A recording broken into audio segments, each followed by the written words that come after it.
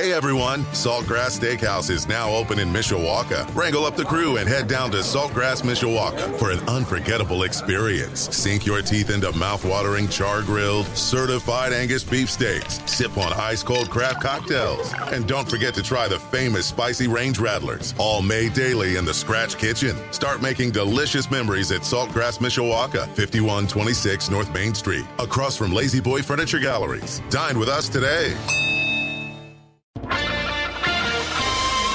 This is Community Update on Sports Radio 960 AM, WSBT. Good morning, I'm John Hoffman. The vote was yes, but it's not yet a done deal. St. Joseph County this week approved a tax abatement application for Ultium Cells, LLC. Now the company must decide if New Carlisle will be home to its next electric battery plant. This major project will be completed by December of 2027, the latest. But that's only if Ultium chooses St. Joseph County. The tax abatement application approval is just the first step in Ultium Cells, LLC, coming to New Carlisle. The economic impact of it is pretty significant. It becomes a great taxpayer. There's really a lot of benefits. And I think more importantly for people in our area, it becomes a great job opportunity for them too. So you would be able to go to work here, advance in your career, really make a nice living and have a great benefit package. Many were in favor of this project coming to the area, including the New Carlisle Town Council. Many others shared their concerns about the plant's impact on the aquifer and traffic. But the economic development team says the company has a plan to address those safety questions. The company is going to participate in aquifer monitoring and installing monitoring wells on site. We really applaud the company for stepping up and participating in that. It's work outside of the scope of any local or state or national requirement. There will also be quarterly training for the local fire departments within this agreement. The expectation is before the plant opens, it will produce $1.8 billion. Once in operation, it's estimated to generate $652 million annually for the area. Representatives from GM and Ultium I spoke with say they appreciate all the support from the local community. They also told me they hope to make the final decision on New Carlisle by the end of this year.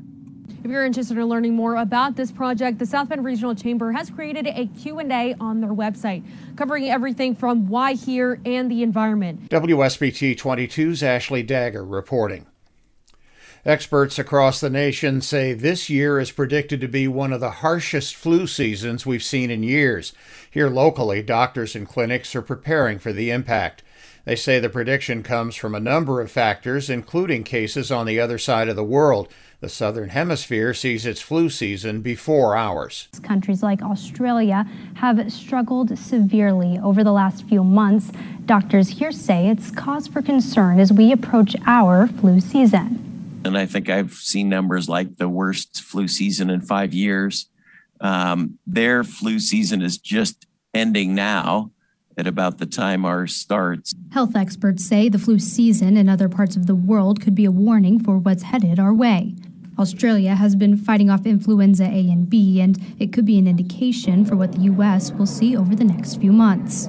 Dr. Dan Nafziger, Chief Medical Officer at Goshen Health, says this year's flu shot targets both strains.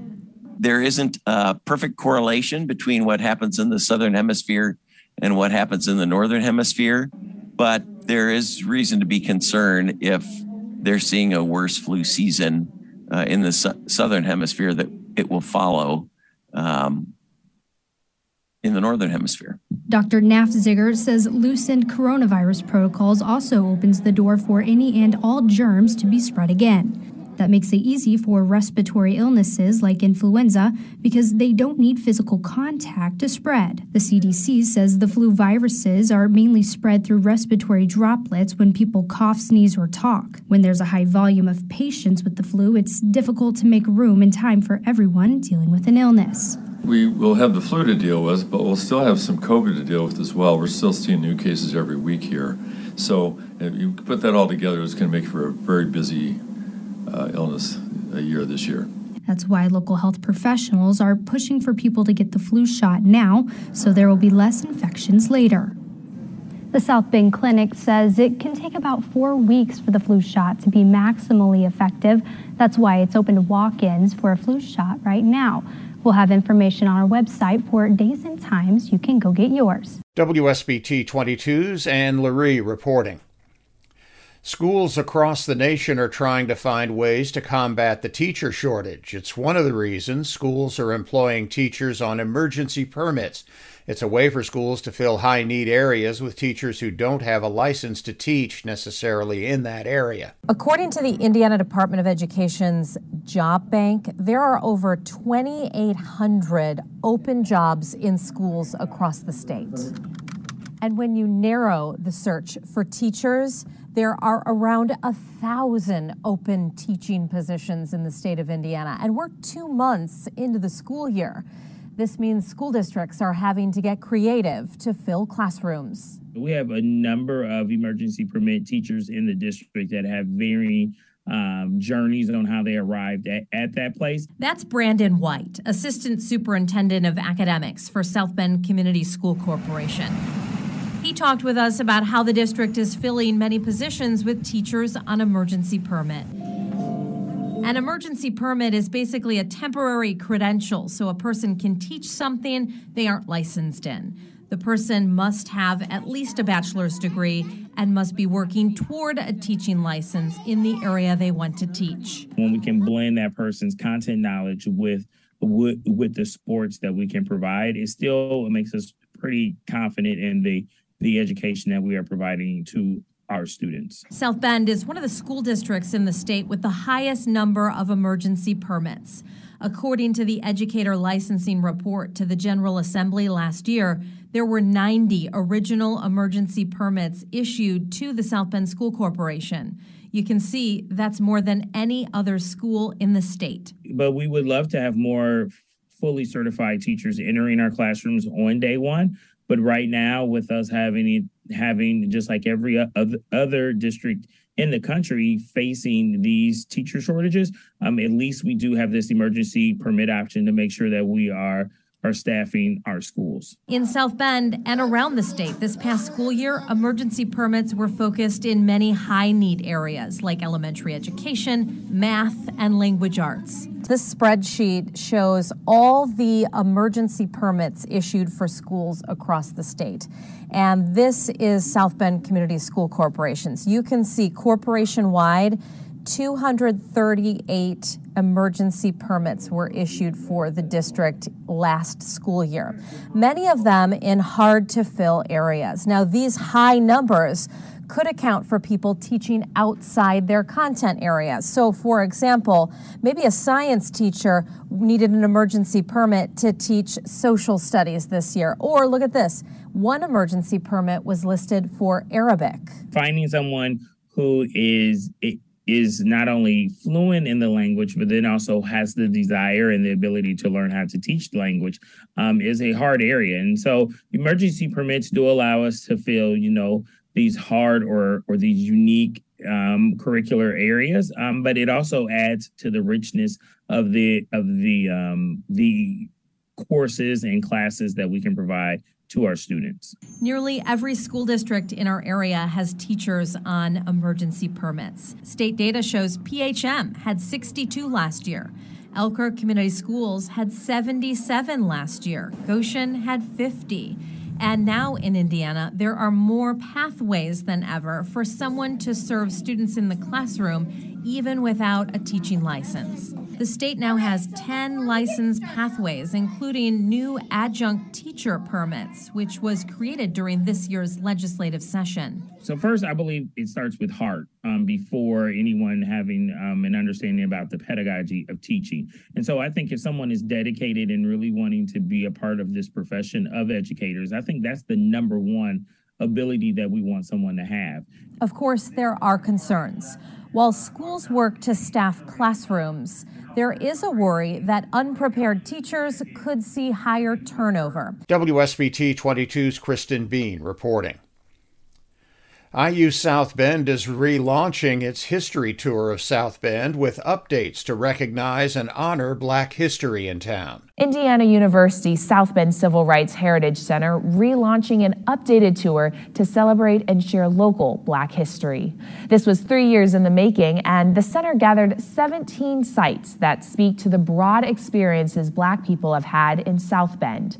It includes places like schools, churches, centers of political and social power, all to help people learn about the city's history. Yeah, so I'm standing in front of the former Engman Public Natatorium, the city of South Bend's first indoor municipal swimming pool. And despite that name, public, carved into the concrete, it was anything but public. African American people had been denied entry for at least 30 years. The pool has been a focus of local action and injustice, and the assistant director says it's important not to replicate mistakes of the past. WSBT 22's Paige Barnes reporting. It's starting to feel like fall with cooler temperatures, shorter days, and longer nights. That means fall colors should be peaking locally over the next month. As you drive around Michiana, you're going to notice that the fall colors are just starting to pop. We're going to see that peak in a few weeks, but what we've had weather-wise the last few months is going to play into that peak, both in terms of duration and in terms of the colors we're expecting to see. It's definitely starting to feel like fall. Temperatures are getting cooler, days are getting shorter, and nights are getting longer. And so that's the trigger that says, bye leaves, you're gone for the year. But before they fall off the tree, leaves turn beautiful shades of yellow, orange, and red. Gary Harrington is the director of Rum Village Nature Center in South Bend. Surrounded by trees every day, he loves this time of the year with the change of the seasons. For him and fall enthusiasts across Michiana, they have to wait just a little longer. It's been unseasonably hot, and it's been a little bit dry later in the year. So those factors are affecting the leaf coloration, those beautiful colors that we count on every year. Leaves are green for most of their life due to chlorophyll. Chlorophyll is food for the trees and is produced in excess in the sunny, warm months. As temperatures cool and the amount of sunlight depletes, trees extract the chlorophyll from the leaves, storing the energy into the ground as protection during the winter. When chlorophyll is removed, the vibrant reds, oranges, and yellows appear on the leaves. So for those really vibrant colors, we need things like cool nights, a little bit of rain helps, and plenty of sunshine in the daytime. Here in Michiana, peak typically occurs near October 21st. Because of our recent cool and damp weather, we are on the right track to see vibrant colors for about a week around that peak time. And even if we don't have those conditions early on, it's never too late if we get them in the 11th hour. If you don't have the opportunity to drive north and see those peak colors for yourself, you're not going to have to wait too much longer to see those vibrant colors here in Michiana. WSBT 22's Lynette Grant reporting. A mea culpa from the Edwardsburg superintendent this past week over a controversial speaker. Should have provided advance notice to the parents of all high school students that an assembly would be held on Monday, September 19th, and that the speaker may likely discuss matters related to the subjects of reproductive health. Edwardsburg School Superintendent James Knoll spoke out Monday in response to a controversial presentation made the previous Monday to high school students. Pam Stenzel, a motivational speaker for Life Plan, spoke on topics parents were not made aware of. Many students and their parents say they did not agree with what was in the presentation. The assembly was intended to highlight positive relationships. Many students have said Stenzel spoke on abortion, birth control, and STDs. Specifically, students have told WSBT that Stenzel said abortion equated to the death penalty. Stenzel told them being on birth control can bring you closer to contracting an STD, ovarian cancer, and potentially death. During tonight's Edwardsburg School Board meeting, Superintendent Jim Knoll said in the spring, representative from Life Plan, a nonprofit organization which has helped the district with previous assemblies, approach the high school principal. It was suggested Stenzel talk about positive relationships. According to Knoll, when the principal researched the speaker, he had some reservations and told representatives of Life Plan to change her presentation to, quote, acceptable topics. He says this request was not communicated directly to the speaker, nor was it followed up by the district. The responsibility for protecting our students and our parents ultimately falls on me as the superintendent. Even though current board policies do not specifically require it, I should have done more to vet the speaker and ensure that notice of the likely content of what the speaker would share at the assembly was provided to parents, along with the opportunity to excuse their children from the assembly. Knoll also says that corrective action will be taken so this incident does not happen again. A final report will be completed within the next few days, and the school is negotiating with Life Plan for a video of the presentation to be made available to parents and community members. WSBT 22's Ashley Dagger reporting. Views and opinions expressed are those of the individual speaking and do not necessarily reflect the views of WSBT Radio, its staff, or management. Join us next week for Community Update on Sports Radio 960 AM, WSBT.